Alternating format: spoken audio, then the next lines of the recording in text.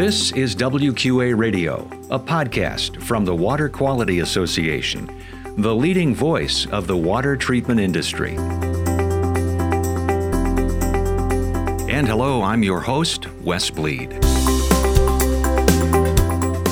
Where everyone is going to get value from this mid-year leadership conference. The committee's done a really great job of giving it a facelift, and I'm very anxious to see how well received it's going to be. We have something for everyone at all positions, whether you're a new member to WQA or you've been in the association for 30 or 40 years. There's something for you at the mid-year leadership conference this year. That's DJ Shanahan, Vice President of the Water Quality Association, talking about the WQA Mid-Year Leadership Conference coming up September 9th through the 11th in San Antonio.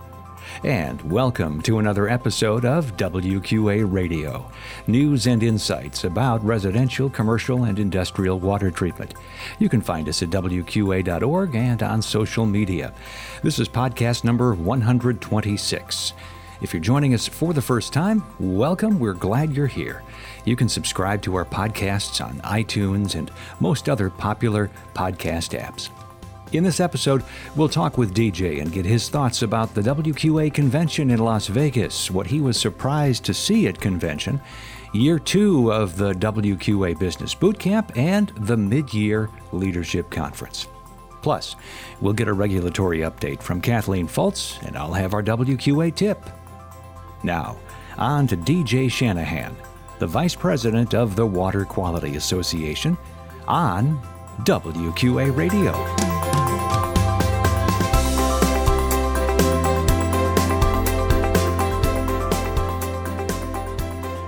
And we're talking with DJ Shanahan, who's Vice President of the WQA and is President of Sharp Water Culligan with 5 dealerships in the Mid-Atlantic. DJ, great to see you again. Thanks for stopping by. Wes, really great to be here. Appreciate the opportunity. Well, as Vice President of WQA, it's a great title. How's it going so far? It's going really well. I think the preparation with the other chairs has really helped, and obviously mentoring from some of the past presidents has been very helpful to me. Well, I would like to start off our conversation by just thinking back a couple of months to the convention in Las Vegas. And it was certainly, by many responses, a very, very successful convention. What were your takeaways? I was really taken by how many people from outside our typical trade industry were at convention. There were numerous plumbers there that were very interested in our products and our services, which I found very fascinating.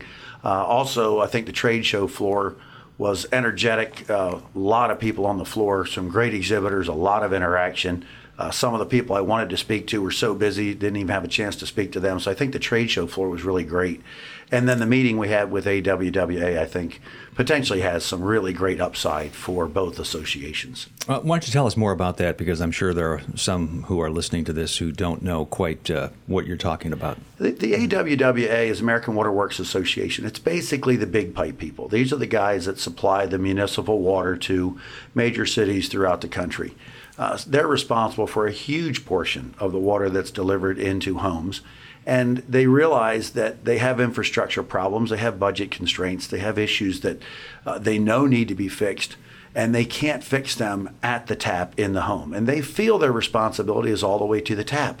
And so that's where we potentially could play a role, helping once their water gets to the home. So they do a great job giving us water that's potable and meets EPA standards. But is it the water that you want in your home? And that's where we really can play a great role.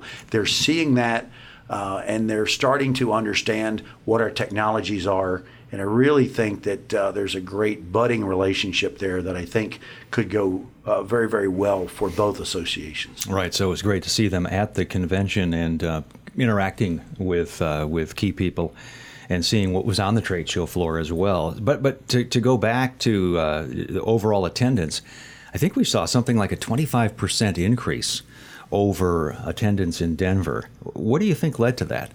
Well, I think Las Vegas obviously plays a role over Denver. But I think also there's so much going on in the industry right now, and a lot of it is new. When we talk about PFAS, for example, that is a contaminant that most people don't know what it is. They don't know how to treat it. The EPA themselves aren't even sure how they're going to regulate it.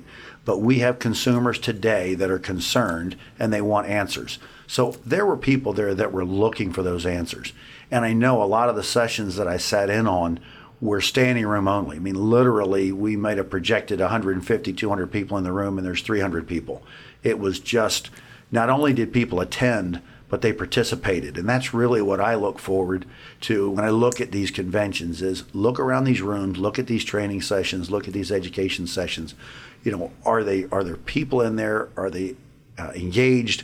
Are they active? And that's what I saw this year that really was encouraging. Yeah, and also encouraging were the new faces. As you mentioned, you saw some people you hadn't seen before. A lot of first-time attendees waved their hands when asked to identify themselves at the opening general session. So that was great. And also first-time attendees as well, and new members. We have a special function for them that was very well attended. We had a new member breakfast, and I think that they got an opportunity to meet with some of the leadership of the association and see, what it is that we have to offer. I think that's a really good thing that the WQA puts on for these new members. I thought one of the sessions that was very effective was the consumer opinion study session where you and Paulie Undusser, the WQA executive director, and Sam Cargie from A.O. Smith got together on the stage and talked about, having different perspectives of what the consumer opinion study results showed. And I just wanted to kind of circle back to that for a moment. What were some of your big takeaways from the consumer opinion study? I was shocked to see, in our world, we focus so much on contaminants and what specific types of equipment and treatment designs can handle different contaminants. And the reality is consumers are buying water products based on taste. And I think we really overlook the fact that improving the taste of your water is a huge driver for the buying decisions of the average consumer.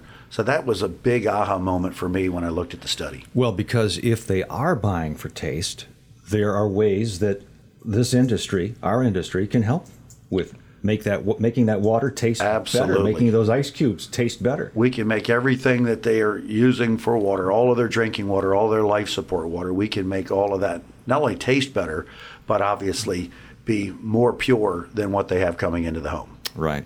And then we had the second year of WQA Business Boot Camp, and you were back for that. So that's 2 years now for you. Any new ideas for next year? I think, the results of the surveys that were taken post boot camp are going to give us the direction that we need moving forward. I think it's really interesting to see we had a lot of new members there. In fact, some that just signed up to become WQA members on the spot. And then we had some 30, 40-year veterans of the industry there. So finding that proper balance of education that meets the needs of the new members as well as the sort of more senior members of the association, I think is going to be our challenge going forward. But I think we really heard loud and clear that the participants want more interactivity. They want to have more Q&A sessions. They want to have more open dialogue with the presenters. And they're really interested in what some of our industry professionals have to say, more so than bringing in people from outside of our industry. So we have a lot to learn. We'll continue to get better, but boot camp is certainly of value to members.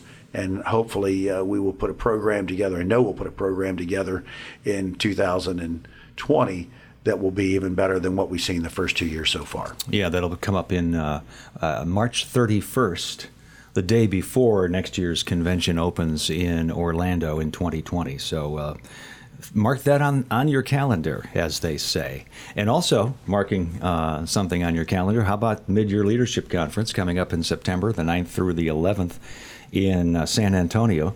And there's a whole different flavor and feel to that event, but also a very effective event if you haven't been, right? It looks to be the best mid-year that we've had in quite some time. And I think mid-year had almost become sort of an event where some of the senior leaders, let's say, or long-timers in the association had joined together to go have some fun and things like that. We have a robust agenda for 3 days where everyone is going to get value from this mid-year leadership conference. The committee's done a really great job of giving it a facelift, and I'm very anxious to see how well received it's going to be. We have something for everyone at all positions, whether you're a new member to WQA or you've been in the association for 30 or 40 years. There's something for you at the mid-year leadership conference this year. DJ Shanahan of Sharp Water Culligan and Vice President of the Water Quality Association. Great, as always, catching up with you. Appreciate it. Thanks, Wes.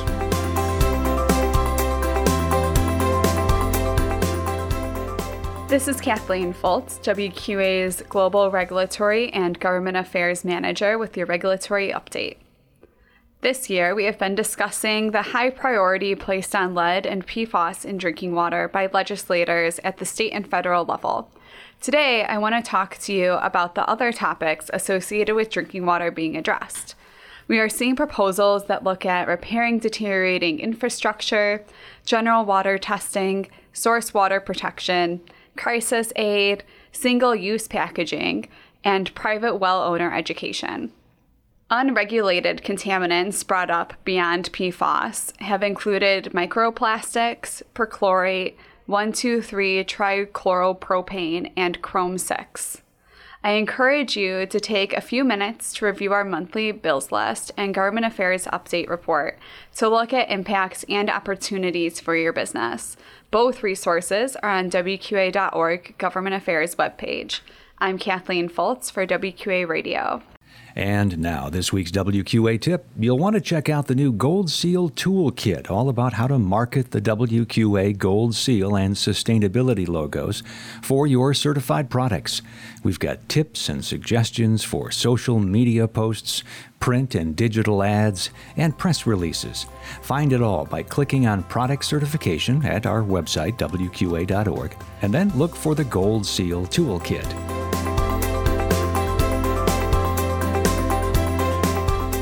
Thanks for listening to WQA Radio, news and insights about residential, commercial, and industrial water treatment.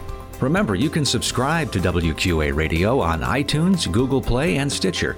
Just search for WQA Radio, then hit subscribe. Each new podcast will appear in your podcast catcher or podcast player automatically each week. That's the magic of podcasting. And be sure to rate and review the podcast as well.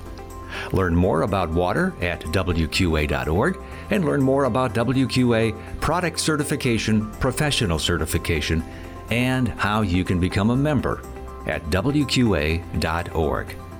This is Wes Bleed. So long from WQA Radio.